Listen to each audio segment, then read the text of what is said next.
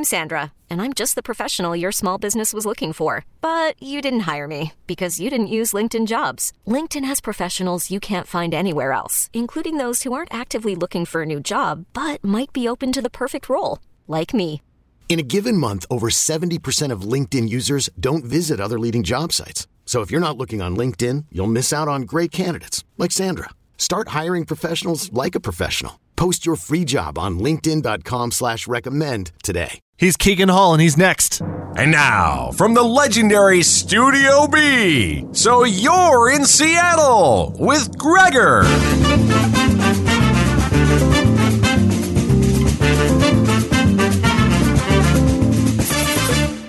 So Keegan's work got pointed out to me by another Seahawks-loving Seattleite. After an initial glance at his Instagram and then later Facebook.com/Keegan Hall Art, it was pretty easy to see that this dude is legit.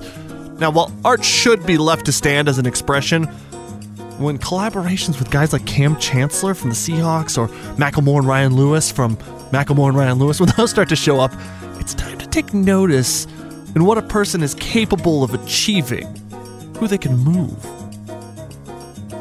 Fueled, sadly, by personal tragedy, Keegan was able to relight an artistic fire that's now reached as far as the freaking White House. He's about as humble in his delivery as he is able with graphite on paper.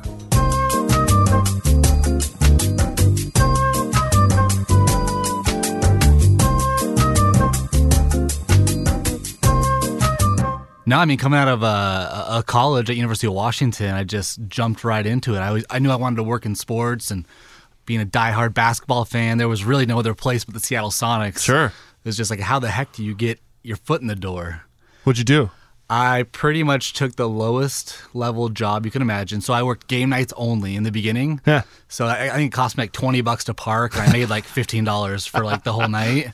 So it wasn't really a great business decision, but I got to meet a few people. So then the next year, they started up a brand new sales program, essentially. So I was one of the inaugural staff members of this new sales program, and kind of just, did well from that and progressed through the organization. So 5 years later, they moved. Yeah, right. So that was kind of the end of my basketball career.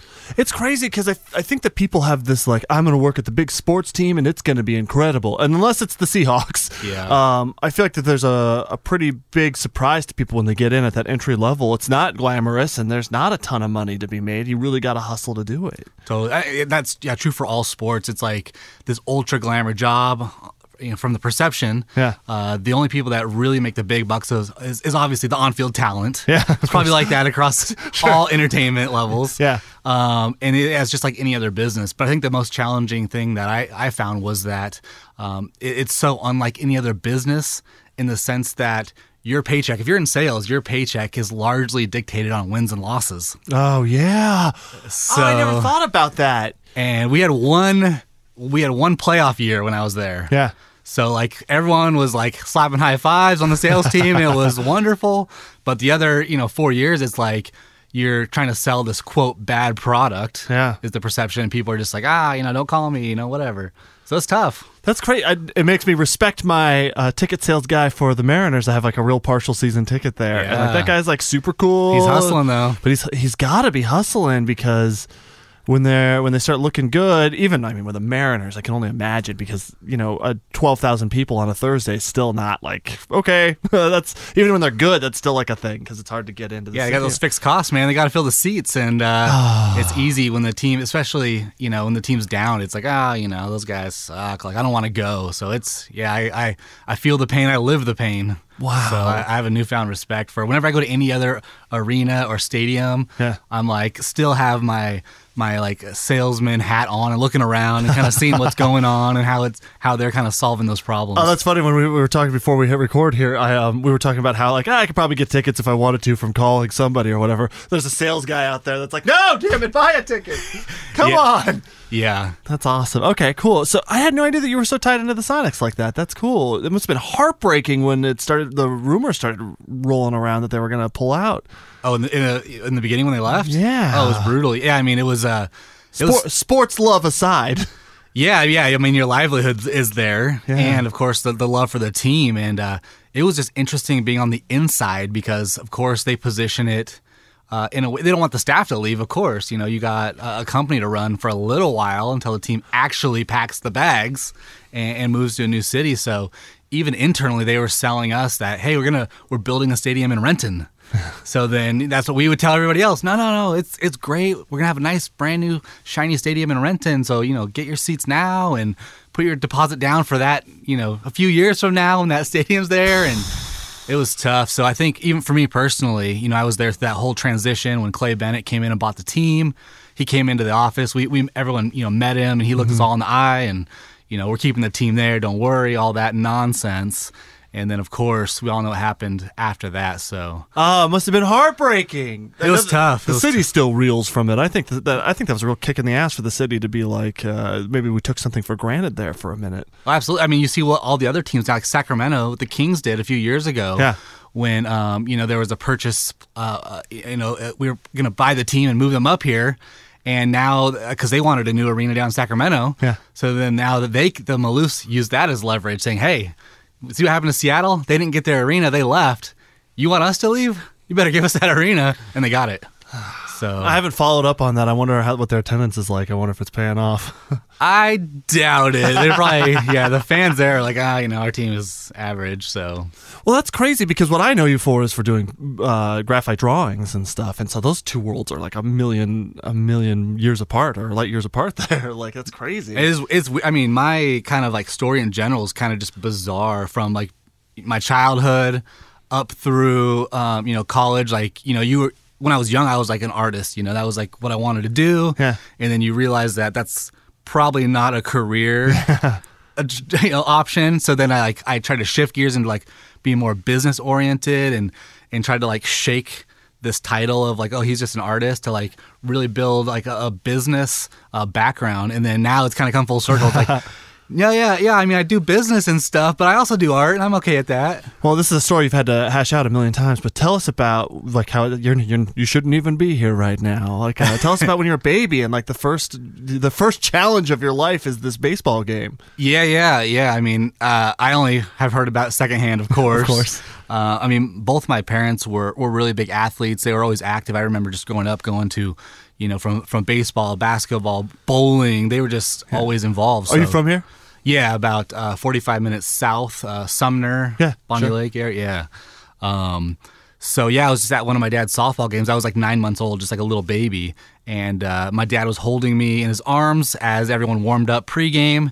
Someone hit a ball, shortstop, fielded it, and just, winged it to the first baseman.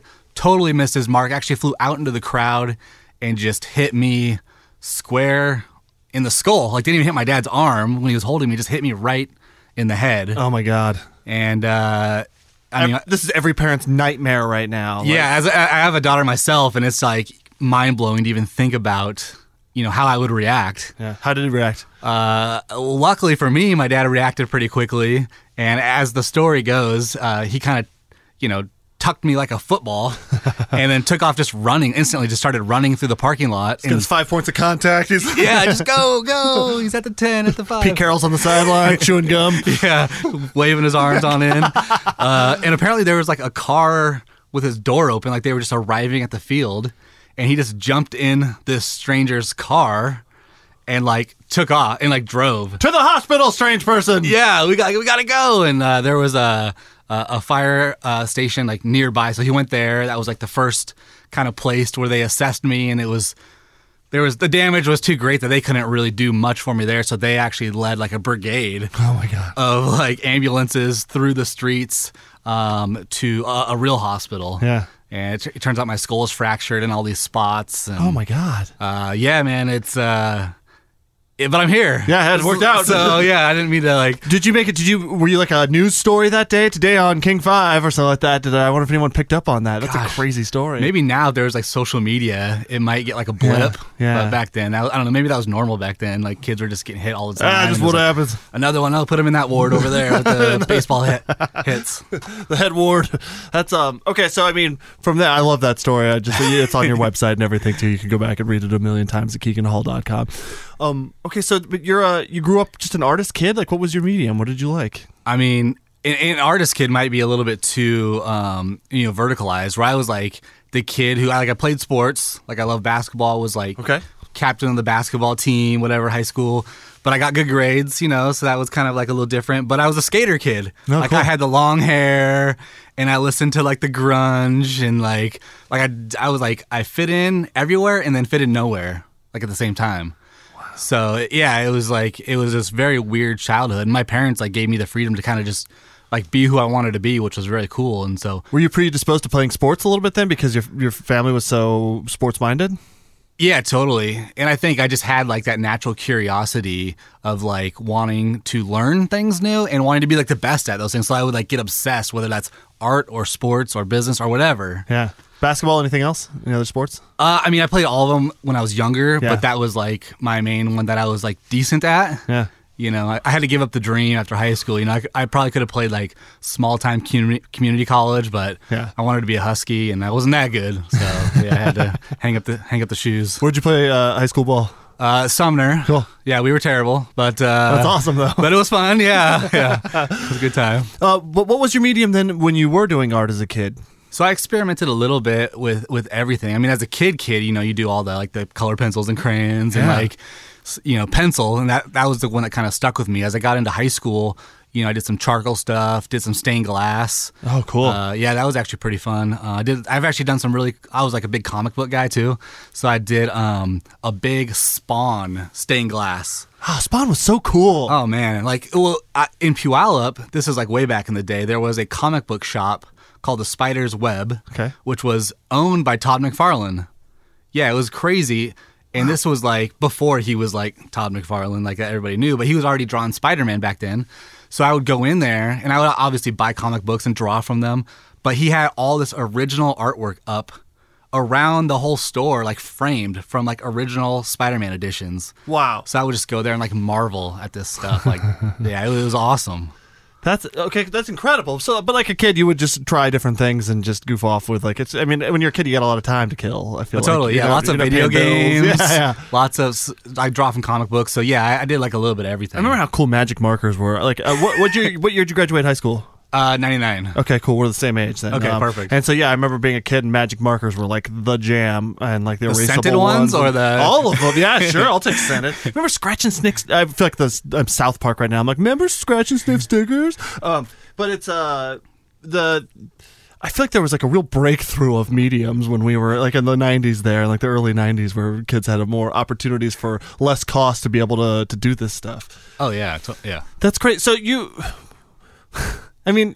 some of us we're predisposed to be able to do something, you're good at doing some art, or you like comic books, so you learn to draw from them or whatever. Mm-hmm. The idea that at some point you got to take your life a little more seriously sucks. Yeah, growing up's not cool sometimes. Yeah. But that's crazy. Okay, so were you into music and stuff too? Was there any? You said you like grunge and stuff like that. Were there any people that were doing art and hustling a business at the same time that you kind of could look up to, when you were a kid? Did any of that get to you? I've noticed that more as I got back into art, that those two paths are very, very different. Art and business, those don't overlap typically with a single individual. So I think that's definitely helped me as I've tried to build a sustainable business out of art, which is, something by its very nature not sustainable, right? Or scalable, scalable. You're one person, you can create one piece of art, it takes you this long, and then you just repeat. So you can't ever really get this, scalable operation going. So you got to kind of be more creative. I talked to this guy who does, he cuts art from vinyl, records, and so he cuts out art from it and then sells it. But, he does each one with an X-Acto knife by hand on a hot plate or whatever, going through. Takes forever. It takes it forever. And so they did a Kickstarter, they started a business and stuff. They're trying to figure out how to manufacture it so that way they can do the designs and then cut them, because it's one guy doing all the work and one guy just trying to help him sell it. And in order to make a little money off of it, there's a big transition there. And the pricing, you talk about the money side, it's okay, now I've put, X number of hours into creating this thing, will anyone even buy it? Yeah. Or can I make a minimum wage? Yeah. From selling this thing that I spent so much time on, Well, it's crazy because you're a full-time artist now, right? I do a little bit of everything. I've been in the tech industry and startups and stuff. Yeah. So 5 years ago, we started a tech company, a mobile app company that was actually acquired about 2 years ago. Oh, cool. So I'm still involved with that company, pushing that forward. and then obviously the art stuff takes up a good chunk of time. So I got like a few other things that I'm working on. So I just like to stay busy. Yeah, just hustling. Yeah, like I said, I'm curious by nature. I can never see myself like hammering the same nail every day, because I get burned out. So I have to kind of like keep my mind moving constantly by like touching different things. That's why I love like being able like one part of the day you can focus on business oriented tasks, whether it's like sales and marketing or even design in relation to the business context. And then the other part of the day I can do like art things and just be very like creatively free. And they're just so totally polar opposites for me. But it like fulfills me in totally different ways. Oh, that's crazy. Because having to do art because you have to do it, that's like the opposite of why you would do art, I feel like. Like having to grind out your art is terrible. So being able to multi-focus like that and break it up a little bit. You got a day where you're not feeling creative and you just focus on the sales side. That's got to be refreshing. Well, that's why I've like purposely not, because I get that all the time. Like, why don't you just do that all the time? And it's just like, to your point, it starts to lose its luster and its enjoyment. And it's like, crap, if I don't draw like these 3 pictures this week, I'm not gonna make my bills. And like it's just you lose everything that all the reasons that you started it for out the window completely. How many pieces of art do you turn out a week? If 0 a week, I mean, I would say, because my stuff's so detail oriented, and I could definitely go faster and produce more volume, but that's just not like my style when it comes to art or business. Like I'm very methodical and I want it to be like the best possible piece that I could draw. So at the end, I mean, I'll do like one and it takes like 40 hours. 60 hours. So and that's not like full time, like 8-hour days, right? So it like takes several weeks to do. You're not just loading up on energy drinks and locking yourself in the garage or whatever to do that. Shaking while I try to draw. Yeah, exactly. Those things go great together. It's incredible. It's all the stuff I see you post is all graphite or pencil to paper, which I think is first of all, all my brain does is think about you're going to smudge it. I'm like watching videos and I'm like, you're going to smudge it. It's going to smudge. You're going to have a handprint. I would have like thumbprints on the paper outside of it. I can only imagine the system and the frustration that goes into having to keep it perfect so you don't make those errors. No, and I do. Like I'll try to like, so I'm left-handed, so I'll try to start right to left, at least give myself some chance at surviving this piece without destroying it by smudging. But then, I'll put like down another piece of paper. But then even then, like you kind of get so involved in the piece, you start jumping around the piece. And then I'm like, oh crap, I just like, my hand is like black now because I just smeared it across the thing. And so, I'm definitely more aware. But how often do you start something where you just ruin it and you have to like throw your hands in the air and come back tomorrow and start over again? Has that ever happened to you? Not lately. Like I'm much more, I have like, I don't know if it's like superstitious, but I have a routine that I kind of follow. That's a real athlete thing right there. Yeah. It's like, okay, I got like, I take a shower and I get like relaxed and I, sweats and like I got everything laid out and I got put my on the Gatorade. Barry Manilow. And got my playlist lined up and then like, you're off and running. Oh, that's nuts. So, yeah. Why pencil and paper? That's just always, it's a few reasons. One has just been like the thing that I've always gravitated towards, but artistically, I think it's like fascinating that now that technology is so prevalent and you can really create anything with technology, right? Whether it's Photoshop or InDesign or video production, like technology has enabled us to really create anything by leveraging those tools. So I find it fascinating that there's like this resurgence of the simplest tool, like a single pencil on a white sheet of paper. Yeah. And then what can you do with that? I think and it's interesting. I went to the big Seattle art show that was at the convention center, I don't know, a few months ago. Mm-hmm. It was massive, like hundreds and hundreds of like amazing artists there. And I don't think there was a single pencil drawing. I mean, there's like, sculptures and installations and of course tons of painting of all, mediums of painting, oil, acrylic, and all that. But I'm like, where's the pencil? So maybe I'm like a little too far ahead of like that full circle. Yeah. But I think that's just fascinating to me because I mean, being a tech guy, and seeing what we could do now. Well, what a great unplug then to be able to do that. Oh yeah. At the same time, vinyl becomes cool again. Like there's It's coming. a lot of like the analog. I hope you saved your collection. Yeah, Those right? 8 tracks that you got, man, those are going to be hot in a couple of years. I'm so stoked that my wife inherited so much awesome vinyl from her dad when he was like, I'm tired of moving this around. You just have it. Now we've got a great collection at home from the 70s, which is awesome. Well, it's fascinating to be able to work in just one medium like that. Do you ever just screw around and other stuff just for the sake of it as an art-minded guy? I want to, but it's like I've only been drawing for like a year, right? Like I kind of got back into it. Wait, what? This has only been going on for a year? Yeah. The level is so bananas, man. Yeah, I mean, kind of, going back to coming out of University of Washington, like I was an art student there, right? So Okay. I was all in. That makes me feel a little bit better about my own abilities because I'm like, wow, that's a year. You're like the highest level. Yeah, and I mean, I did some cool stuff. I got to study abroad in Italy, so I lived there for 4 months. And Oh, cool. and it was through the University of Washington, like studio art program. Did you go see a bunch of like all the classical fine art and stuff? Oh man, it was bananas. My apartment was a block away from the Vatican. Oh my God. And I would have to walk through the Vatican, like the courtyard. It was horrible. There's like people everywhere. What a drag. all this like crazy architecture, and then like into like the city of Rome. And our class was like in the Campo di Fiori, which is like a really popular kind of touristy area, but also like a lot of locals go there to like shop. So that was like my daily routine of just like going back and forth. Then we got to travel all over Italy, north to south. So it was just ridiculous times a million. Yeah, it's the one thing I regret from college is that I didn't do the study abroad at all. Yeah. It's like such a great opportunity. Yeah, it didn't matter where you go, but you got to go somewhere. Like you're a kid and you have no responsibilities. Like you got to get out. So I'm glad I did. I can only imagine that you would draw upon that, what you had seen before, either as inspiration or even as like method. There had to be lessons learned there that you apply now. Yeah, I mean, there was a full program in place. Yeah. Like we wasn't there just like, fart around. Like there was like teachers and stuff. Of course, and assignments. So, but I mean, it was cool just to see that stuff up close, and you get exposure to all the different types of art from, the sculptures. Like I'm a huge fan of the Renaissance period. So that was like my mecca to go walk through, particularly Rome and see all the crazy stuff that came before me. So it was like, a little bit spiritual from an artistic standpoint. But yeah, incredible experience. So once I finished school, like I said, I just got into like work mode, and it's like, now I got to find a job, and what do I do? And gave up art cold turkey. Like I didn't do anything, and so much time had elapsed. I think it was about 8 to 10 years had elapsed where I didn't do anything. So at this point, all of my circle of friends, they didn't even know I did any art, like ever really, or it was like this old relic of a thing you did.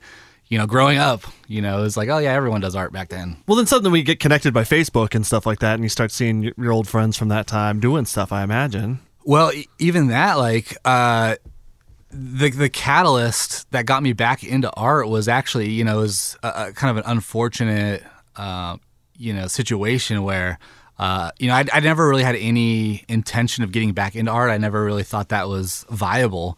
But about a year and a half ago, well, I guess a few years ago, my mom got sick. She got cancer, and she battled it and actually beat it. And, oh, wow. And That's great. Yeah, that alone was a miracle that she beat it the first time, because she had a really bad lung cancer, and, she smoked forever, her whole life. So, we thought we just dodged a huge bullet, and then she was fine for like a year, and then it came back again.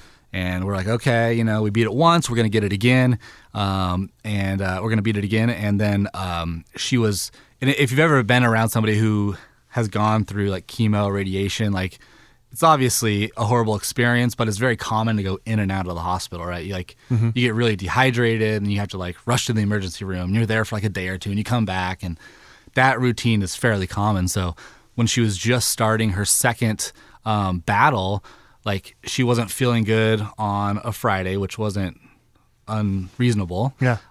So she went into the hospital on Saturday, and then she actually passed away on a Sunday.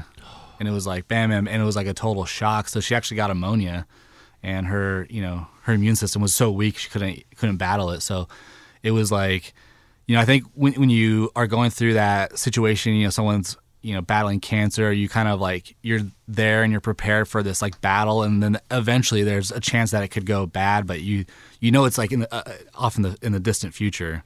But when it happens so sudden like that, like you just like you don't even know how to like process that. Mm-hmm. And for me, it was just like a crazy time where I just my whole world exploded. And I didn't really know what to do, and it just was this time where I had to like sit back and reflect on like everything, my whole life. Like, what am I doing? Where am I going? What's, the legacy I want to live? Like all these really big, like philosophical questions that, they just kind of all hit me at once. And through that process, I was kind of like thinking about my mom one day. This is, 3 months later after she had passed, thinking about her and, what made her happy. And some of her happiest moments was just like being involved with my art.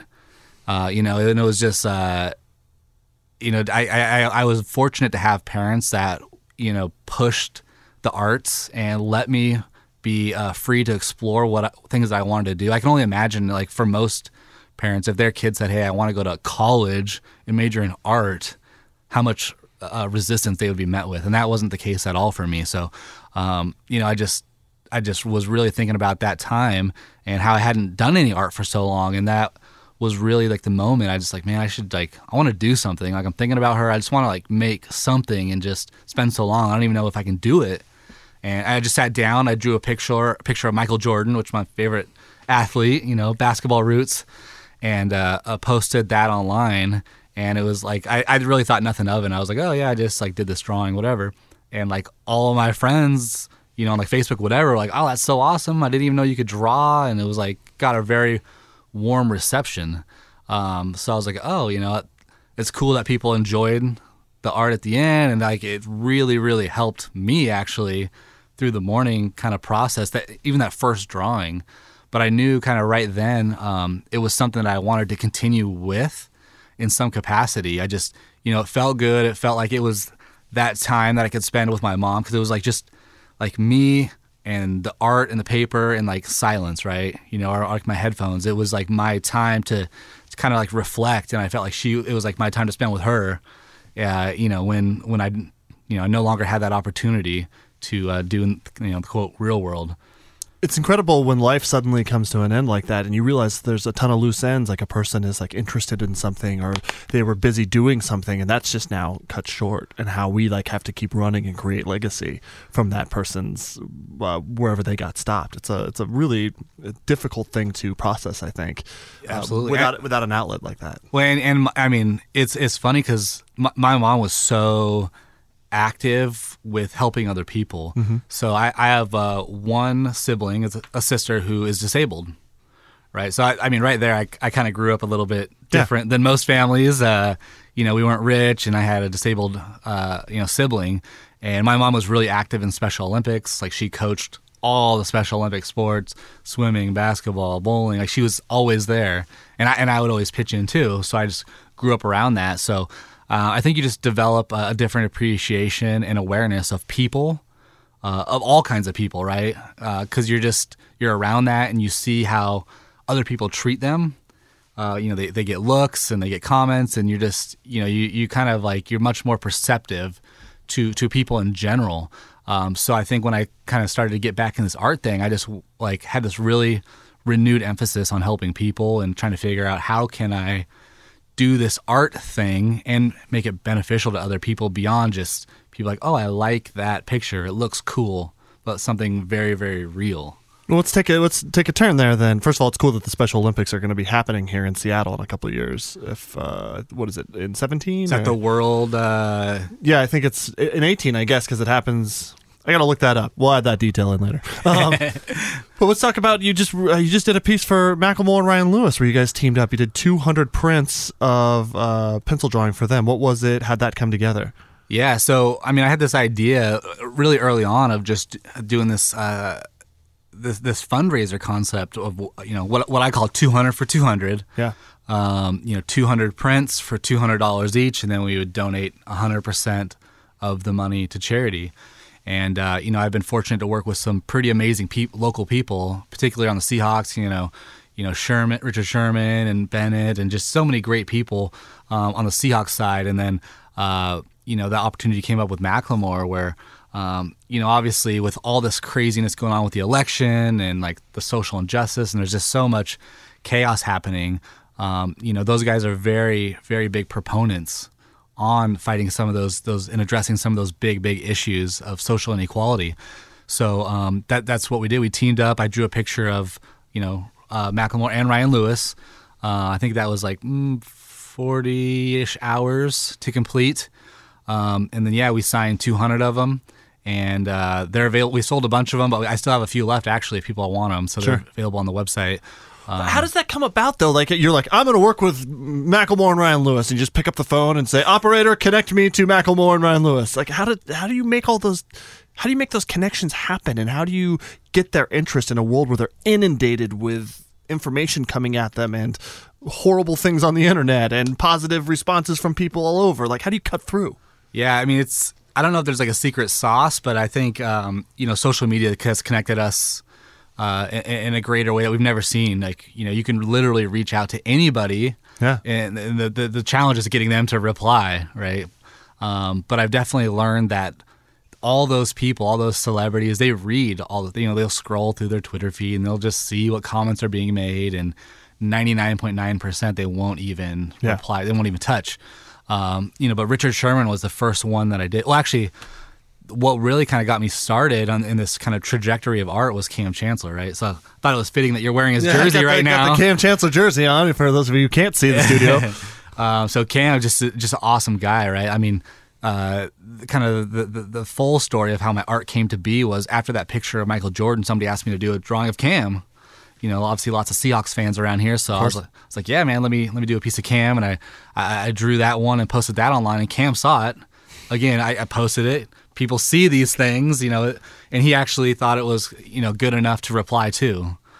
So he actually retweeted it to everybody. You must have lost your mind when Cam Chancellor's like, dude, this is sweet. It was ridiculous. Yeah, I couldn't even believe it. Like, actually, people were telling me before I saw it, and I was like, oh my god. Like, and I was just like, I replied to him like, thanks, man. Like, I would love to do a piece for you. And he was like, heck yeah. And that's kind of what started. You think if you saw Cam Chancellor, if he was just like walking down the street right now and you're like, hey Cam, he'd be like, hey Keegan, what's up, man? We've met several times for lunch and stuff, and like he's like just an awesome guy. Like, we don't even talk about football. Yeah, good. Because he probably gets enough of that. But I don't know if you follow him on social media. He's like we share a lot of commonalities in terms of like helping other people and motivating and putting out this positive vibe. So no, I mean we really hit it off. So he's been like awesome to me. And just kind of helping me along the way. So when I did that piece for him, one thing I really like to do when I create my art is get people involved with the creation process itself.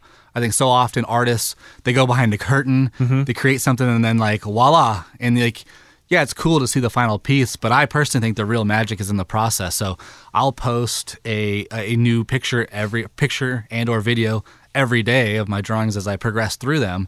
So when I was doing that piece for Cam, he was resharing all of those as I did his drawing. So it was like the amplification was just crazy, right? So like I started to get a little bit more of an audience. So he was like that first person who really took a chance on me in getting my art out there.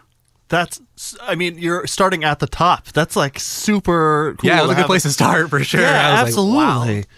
All stemmed out of just needing to like mourn a little bit and to like use a different part of your brain and your heart. It sounds like yeah. I mean, I think people now, they see. It's very hard to put on like a fake persona. I think like you can fake it for so long, but after a while, people kind of see through it. And I think as I've progressed through this journey, I've tried to stay like very genuine and true to who I am and like the values that I believe in. And I think people like. The art is one piece of the puzzle. It's not like the whole puzzle. So like when I go out and I talk to like students, like I was at high school a few days ago, I'm talking to another one next week, and just like trying to talk to people about the real world that they're getting into, and how, in my opinion, like so many people are like told to follow this linear path in life, right? Like you go to school, maybe you have to go to college. Then you have to get a job, and then picket fence and house, and you're married, and like it's a very dry existence if you just look at it in those black and white terms. And like I guess I've had enough. Says the guy who does graphite on paper. Yeah, the irony there. But I guess I've had enough experiences that I realized that like this whole social construct is like a myth. And like, if you want to do something different that is totally like outside of the social norms, it's entirely possible. Yeah. And like, I use my own self as like that case study from whether it's, going back to like grad school and then going the startup route and just like not having any clue what you're doing, but like finding your path.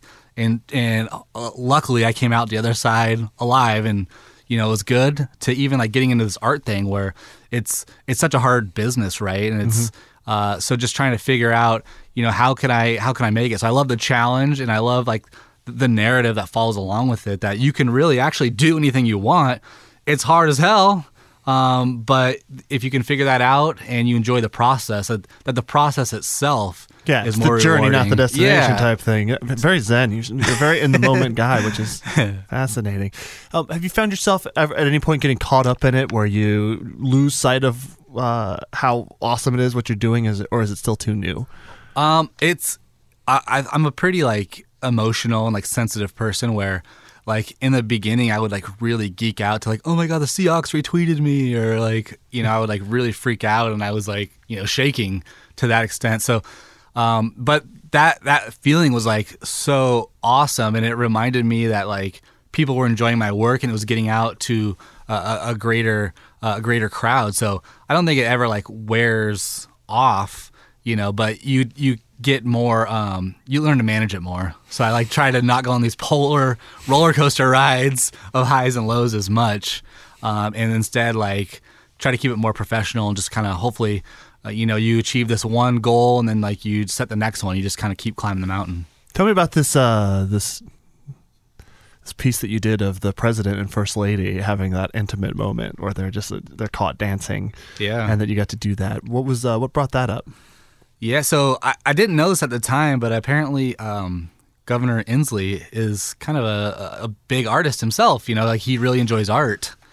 And that's awesome. Yeah, I don't know if anyone knows. I don't know if I'm supposed to be telling people that, if it matters or fine, not. Whatever, yeah. And from what I heard, he used to draw a children's book for his kids every year for Christmas. So it was like a family thing. Yeah. But he would draw this for his kids, and then now that his kids are older, he was drawing these books for his grandkids.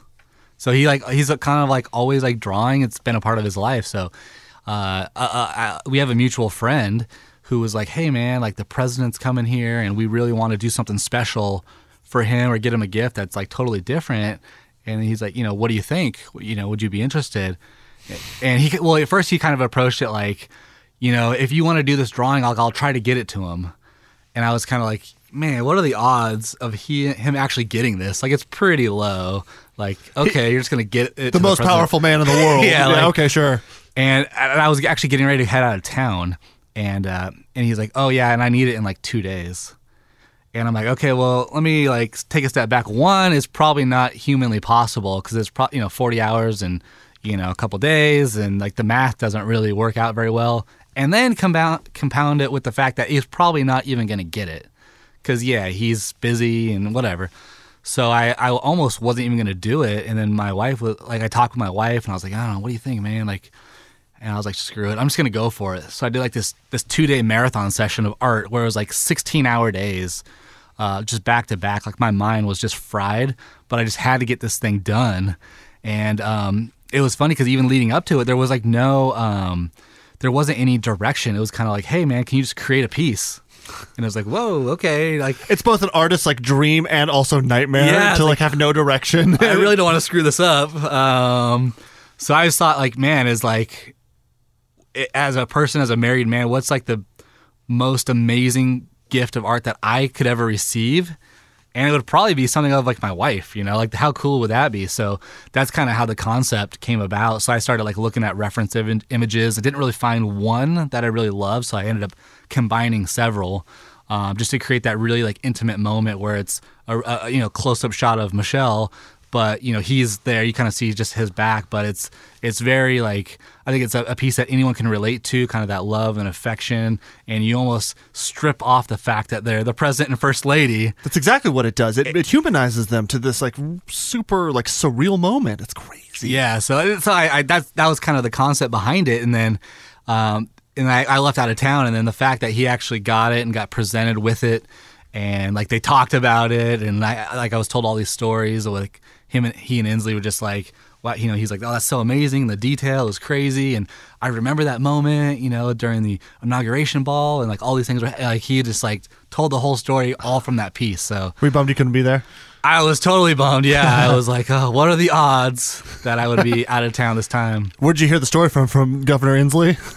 Well, it was so I got a picture of me as it was happening. Someone was sending me pictures. Oh my god! Yeah, the two of them talking as they're looking at the artwork, and so it was like firsthand of like, this is happening right now. I was like, oh, crap. Can you imagine being the president and like everything that you're doing? Like you're trying to have a conversation with the governor, and you can't just be on the level because there's 19 cell phones recording everything, and his own photographer is snapping away, and like it must be really frustrating. That bubble, I'm sure he's ready to get the heck out of that bubble. I guess he'll probably never get out of it, really, right? But, absolutely. We'll have Secret Service for the rest of his life. But that's what was cool. Like so I didn't really know. I'm thinking, okay, now it's he got this cool piece of artwork, and he'll probably just toss it in the closet somewhere, or it won't even go with him. He's going to go to some intern or something. Thanks a lot. Auction this off at a cancer thing or something like that. Yeah.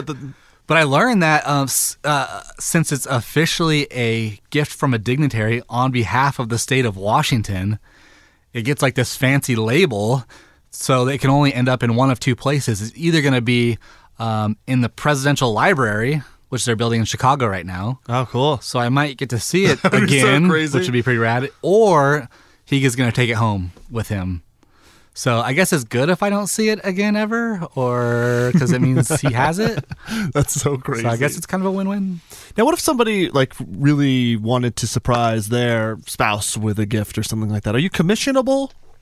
Is that a word also? It is, and I am. It's been it's been crazy as I got more awareness. Like you get people from everywhere who want all kinds of drawings done. Kanye wants a picture of Kim's butt. I don't have a paper that big, but yeah. So I definitely done like a bunch of commissions for people, and I but again, it's not really scalable, so I have to be very careful on what I select, and I'm in that selection process. I do things that are much more art oriented, so I don't gravitate towards like portraits of like someone like smiling in front of a camera. Yeah. I'm much more interested in like moments, capturing a moment. Yeah. So yeah, it's possible.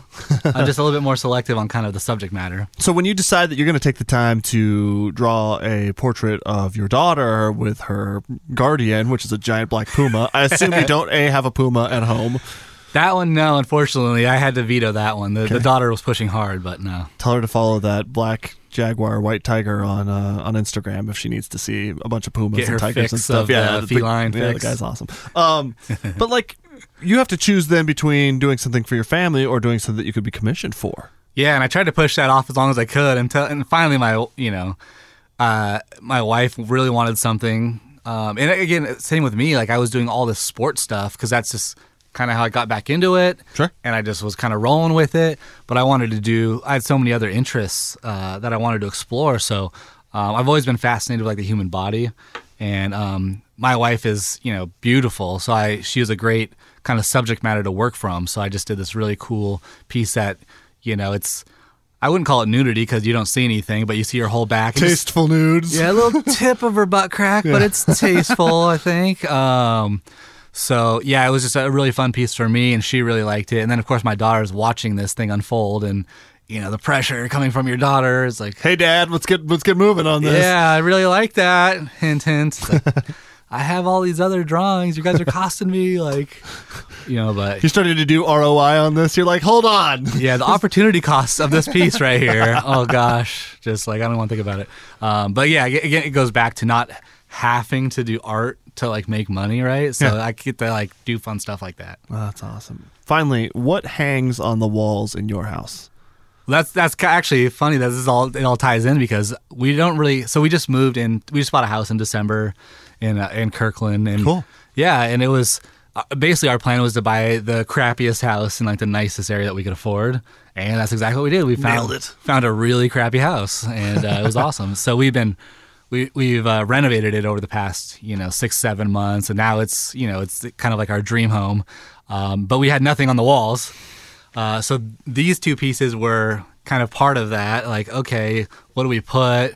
Like, as an artist, I feel weird about just putting like random art pieces on the wall, so I had to do something that was very family oriented. So I did we did this fireplace thing. So my wife on one side, my daughter on the other, and then this other part of the house, we got this huge canvas, like a 5 or 6 foot canvas, like massive, and we wanted to create something that was very like reflective of who we are as people. Like, we really like to have fun and smile and stay positive, but we're all like very different. Like, my wife is from Romania, and I have a different background. My daughter, she's into art too, and we're just very unique in a lot of regards. So we decided to come up with this painting of a laughing zebra, totally random, which is fitting, and we all painted on it. Oh, what? That's kind of cool. So yeah, my wife, my daughter, and me, we all were painting on this huge canvas of this laughing zebra. So that's the other big piece that's now in our house. Oh, that's fantastic to be able to have all your own stuff hanging up. Yeah. I could see like some artists say it would come across as like oh, he has his own pieces on the wall. And I hate that. Yeah, I was like very resistant. But listen to you. You're the most positive person. You're not doing this to get your own ego kicks, it sounds like. That's nuts. No, yeah, and I don't keep...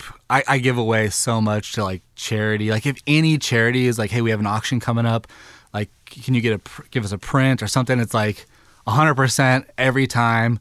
I've sent out like hundreds and hundreds of prints. Like, if I can like leverage my art to do something good, like, man, it's going to happen every time. I'm doing it every time. Oh, that's amazing. All right, hop online to KeeganHall.com. That's with 2 E's, Hall.com. I'm reading the wrong thing. It's a weird here. name. Or hop onto Facebook, for instance. Keegan, it's Facebook.com/KeeganHallArt. You're on Instagram, Twitter. You're all over the place. Oh, I remember you got hacked at some point. Did you ever get your social media back? Kinda, yeah, I did. It was a long process, and that was like a crazy story by itself. I don't know how he did it, but he totally locked me out of my own accounts where I couldn't reset the password because he replaced the email address. Yeah.